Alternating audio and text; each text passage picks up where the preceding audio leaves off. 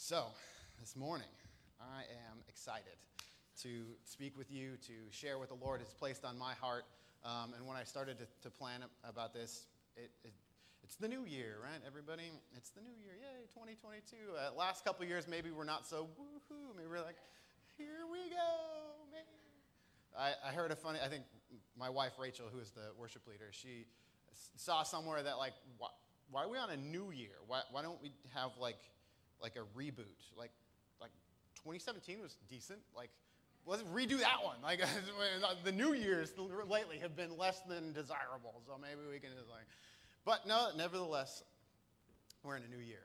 And we were praying, the elders and pastors, we had a prayer meeting not too long ago, and in that prayer time, the Lord spoke to me and gave me a picture. And I believe it's more, I don't know if it's more for everybody, but it's definitely for me. But I feel like it's important to share right in this moment. And so as I was praying for the church and praying for the year to come in that time, he put me in a house that was experiencing an earthquake. And I saw myself running around the house trying to hold up this picture, and then another one would shake, and I'd try to hold those vases on the wall, but then this one, and I was running amok, this craziness, trying to keep everything afloat or everything from falling down. And then finally, the weight and pressure of everything just was too much, and it flashed forward, and I was standing in the midst of rubble. There was nothing, not just stuff off the walls, but literally framing everything down to the foundation. I was standing in there. And there was a moment where I felt like a sadness, but then all of a sudden, as I was looking down, a 2x4 was placed in my hand. And as I looked up, it was the Lord placing new framework for me to build on the good foundation that I still had. And all of a sudden, I didn't worry about what was in the rubble, because I also realized I don't need to pick up what had fallen and what I was trying to hold up so diligently. So all of my effort and work was going into trying to hold up with my own strength, things that I had put on the walls. But here's the Lord handing me one 2x4 after another to rebuild the framework of my life, to give me new pictures, to give me new dreams, to give me new things to fill on the foundation that I have. And I believe that each one of us in this room today have a foundation. However big or small you may feel it is, it's the foundation that has been given to you by God. And He's going to give you new frames this year to build upon that foundation. A house that will not be moved. That when the wind blows, it may shake, but the foundation and the framework that is built upon will be stronger than any wind that could blow. It will not fall down, it will not knock. And the blessing that will come inside that house will remain safe and will not shake when earthquakes come, will not fall down. And it will be better, far more beautiful, far more extravagant and abundant than anything you could ever imagine or produce on your own. So let your care be cast on the Lord, and let Him build within you something new this year. And then, as I prepared for this day, the Lord said, I am bringing my people to a new point of unity in 2022. As we live in a world that seems to be, I'm only 34, about to be 35, so my scope is yay long. I know it's not that much, but it seems to be more and more and more segregated and more isolated and more polarized in every aspect of the world. And I felt the Lord say to me that has trickled into the church. And probably didn't just start in our current situation, but I feel like the church has been segregated even within itself. One little difference of opinion breaks apart a whole entire family, breaks apart a whole entire denomination, breaks apart a whole entire church. We're polarized, we're segregated, we're isolated. We don't want to be around people right now. We don't want to do this. And some of us allow that to fall into our spiritual life as well. were segregated and isolated from the Lord even. And he said, no more. 2022 is a year of unity. He said, this is the year of salvation. This is the year of reconciliation, of healing, of restoration, of new beginnings. And so that launched me into the study that I am going to share with you this morning. He desires for his people to live in unity. The first and maybe the best picture of this is Adam and Eve, right? The desire of the Lord to have a relationship with his people. This is what it was supposed to be. We were supposed to be in the Garden of Eden and living this glorious life and having constant communion with the Lord, walking the earth in always connection, having a relationship with each other. It's not good for man to be alone, so he made woman, thank God. We would have messed it up worse than anybody else could imagine. We need you to fix us. Right? That's the picture of what the Lord wants. He doesn't want this weird segregation that we have in our own head of life and religion, because it's not a religion. I don't know about you, but I'm not very religious. I'm relational. I love my relationship with the Lord. And if it's religious, you can put it in this box over here and put it on the shelf for when I need to go to that. And then I have my work box, and I have my wife box, and I have my kid box, and I have that other box that nobody knows about. But then here's my religious box, right? But that's not how it's supposed to be, and that's not how it was until sin entered, as we know. They were naked but not ashamed. They were completely open and vulnerable, without a care. You can't be completely open and vulnerable without having a relationship with someone. As we all know, the closer you get to someone, the more open you become. You start to trust. You start to be vulnerable. You start to express those deep desires, those deep things to whoever it is. And that is the kind of relationship that the Lord wants with us. But sin entered the world. Darn, I wish the story was different, but it's not. But, I love buts in the word. But God. But God, right? Later on in Genesis, a little bit, we read another story where the people are unified. It's in Genesis 11. And I'm going to read Genesis 11, 1 through 9, if you would like to follow along. You can turn there, or you can just listen to my beautiful voice. It's great. Just kidding. I teach junior high school. I try to preface this all the time, so I become like them a little bit, at least sometimes in my humor. So forgive me. Pray for me later. Genesis 11, verse 1 says, "Now the whole earth had one language and one speech." They were unified. They could communicate with each other. And it came to pass, that's a lot there, Daniel. The voice of the Lord is coming. As they journeyed from the east, they found a plain in the land of Shinar, and they dwelt there.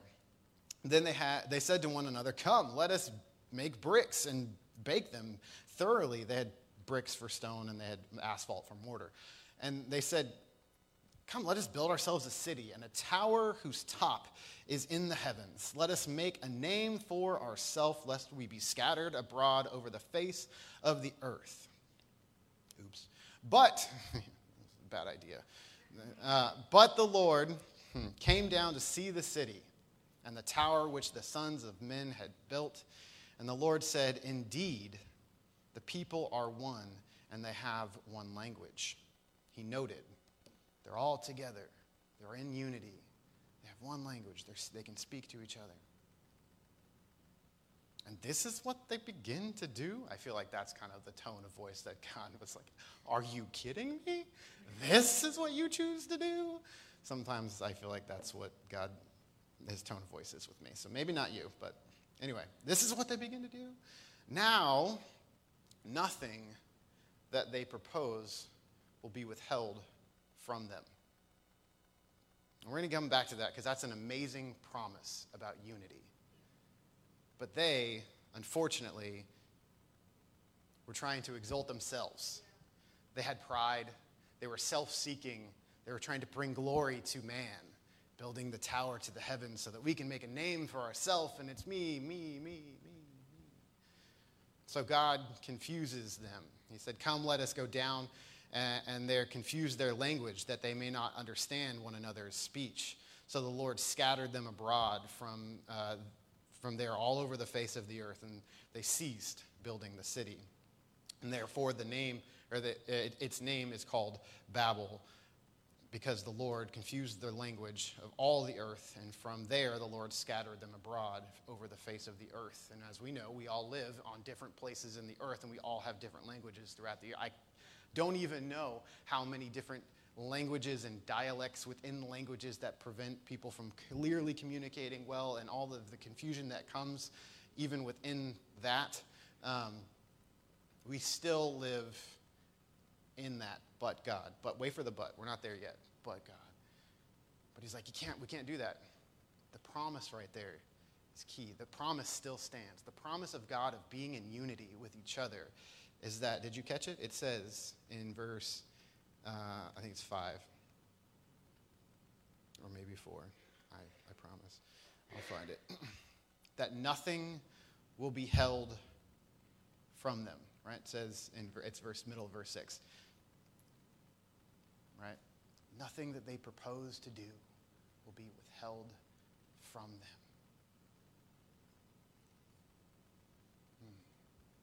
And even Jesus, when he walked this earth, he prayed to the Lord about unity.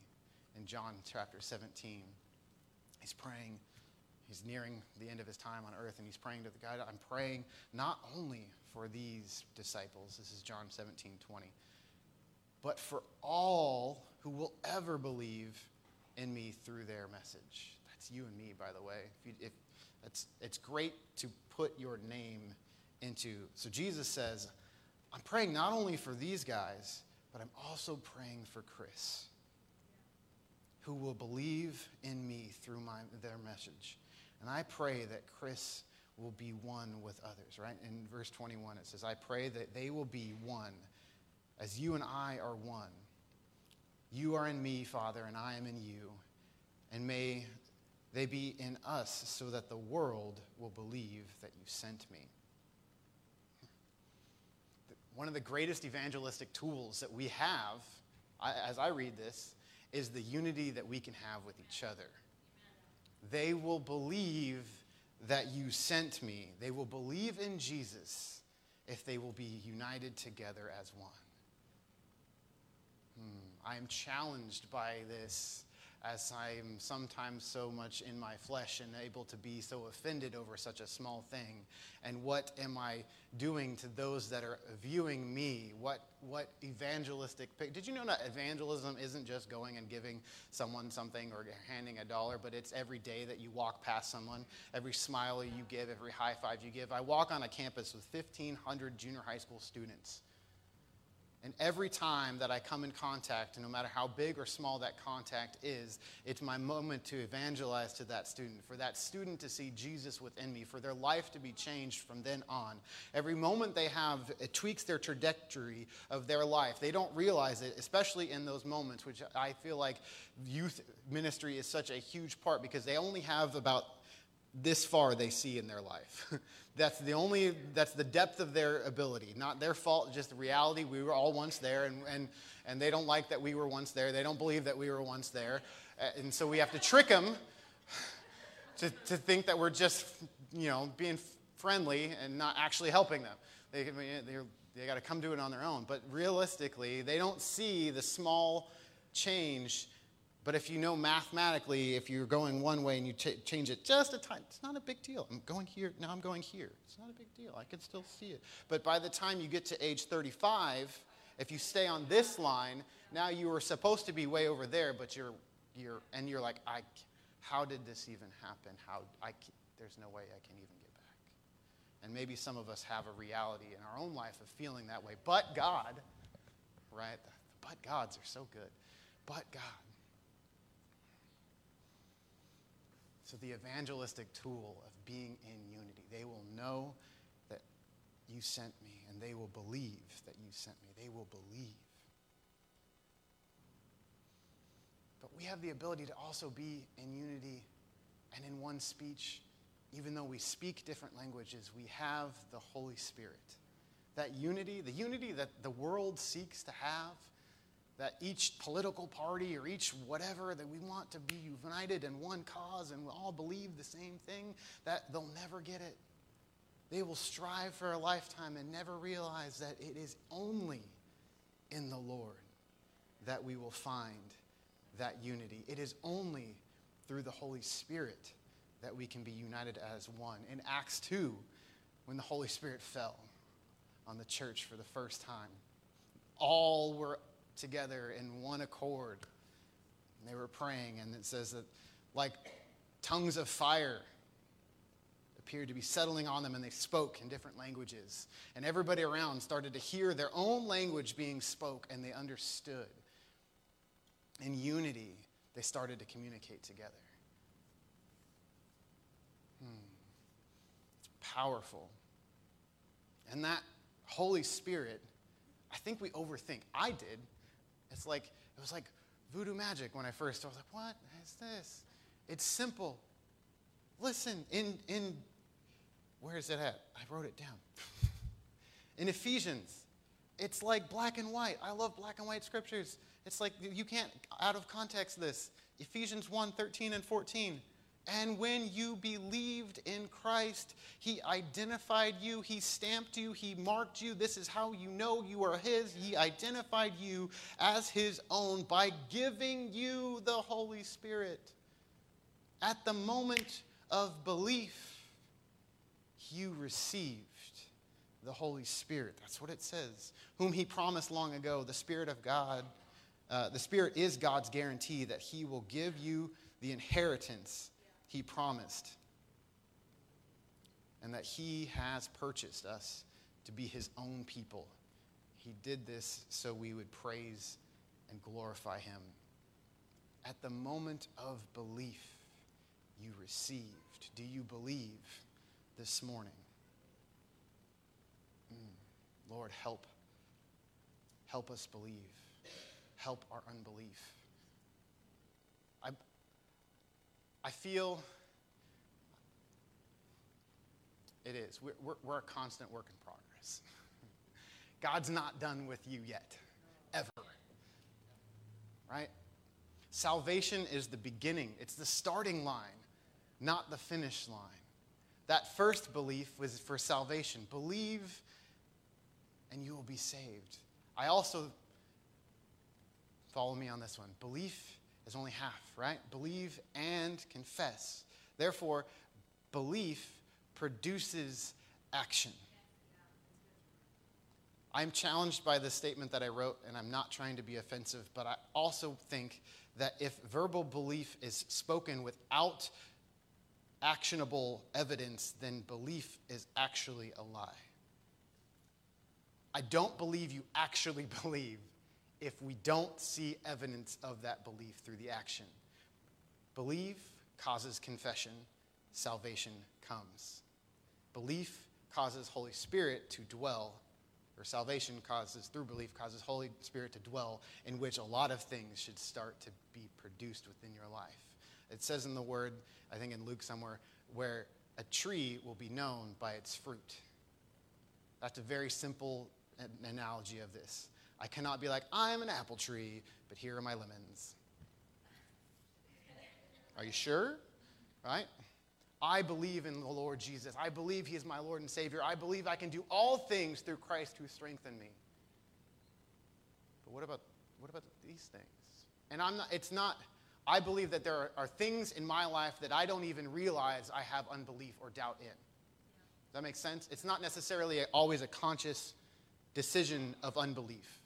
I think there are areas of our life where we don't believe and we don't realize we don't believe. Or we have doubt and we don't even realize we have doubt. There's a story in Mark where a man's son is sick and he's coming to Jesus for him to heal him. He has seizures, he's possessed by demons, and he's asking for a healing. And he's begging with Jesus, and he says, if you can have compassion on it, if you can do it, if you can help us. And Jesus says, if I can, If you can believe, all things are possible to him who believes. That's Jesus' response to him. And the Father cries out, and he says, Lord, I believe. Help my unbelief. If he can say in the same statement, I believe, but yet help my unbelief. I believe you are Lord. I believe what you say. I believe all things are possible, but yet this is the thing I'm believing before. So where is it that I have unbelief or doubt that is prohibiting me from walking in the fullness and the promise that you've just said? Lord, help my unbelief. And that's part of where I land. Because there are things in my life that I want to see the Lord do. And I believe in my head, and I want to see them come. So, Father, where are the things that I don't even realize that I have unbelief? Where are the things that I don't even realize I have doubt? Help my unbelief, Lord.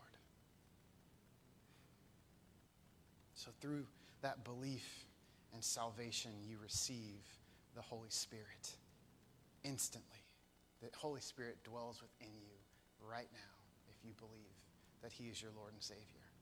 And there's one amazing promise we have time to talk about this morning about the Holy Spirit dwelling within us. We have a promise to see miraculous signs follow our belief. If you go back to Acts 2 and you read down in verse 17, Peter gets up and starts to explain because they're like, what is going on? These people are talking crazy. They sound drunk. And he's like, it's only 9 o'clock in the morning. It's too early for that. But listen. And he quotes Joel, the prophet. He says, this is the quote from Joel. This is Acts 2, 17 through 19. God says, I will pour out my spirit upon all people. My sons and daughters will prophesy.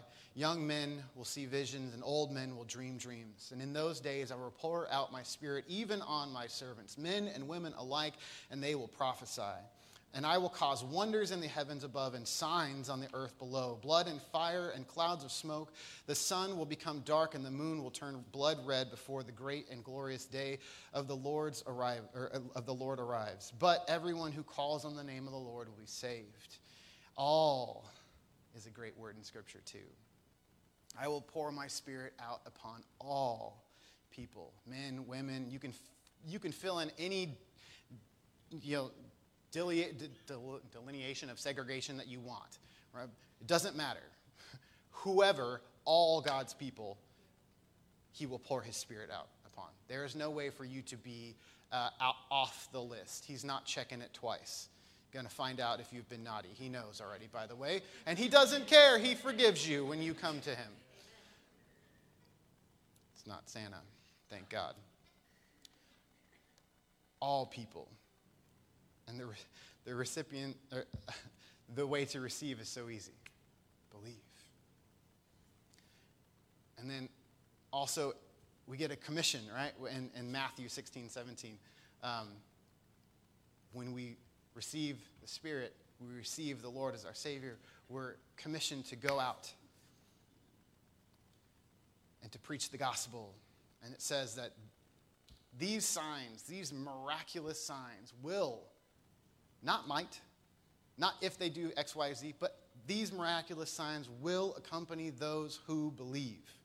They will cast out demons in my name. They will speak in new languages. They will be able to handle snakes with safety. They will drink anything poisonous, and it will not hurt them. They will be able to place hands on the sick, and they will be healed. This is the year that we are unified together. This is the year that the Holy Spirit binds together the body of Christ in a new way so that we can walk in confidence, so that we can go forth living out. And this is also the year that I want to be challenged in every aspect of my life to be revealed those places of unbelief. If I currently, for whatever reason, don't have the belief that if I put my hand on the sick and that they will heal, and I want to be challenged there. Lord, challenge me. That's a hard prayer to pray, but I hope you're with me. the Lord is asking, where are you willing to go? What are you willing to do? Greater things than even Jesus did are we able to do. That should be our expectation every time we wake up in the morning. Lord, what do you have for me today? Maybe I'll walk on water today. Maybe I'll heal a sick person today. Maybe I'll see a salvation today. Maybe a broken heart will be healed by my handshake. Maybe I'll get to bless somebody when I eat with them. Maybe I'll be able to comfort someone who's sad.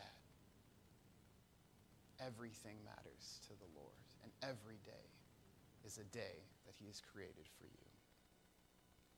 Rachel, if you want to go play for a second. We have the ability. We don't live in the time between Babel and the Holy Spirit. Amen. We live in such an amazing time. The Holy Spirit poured out. Access to the Holy Spirit is within each and every one of us.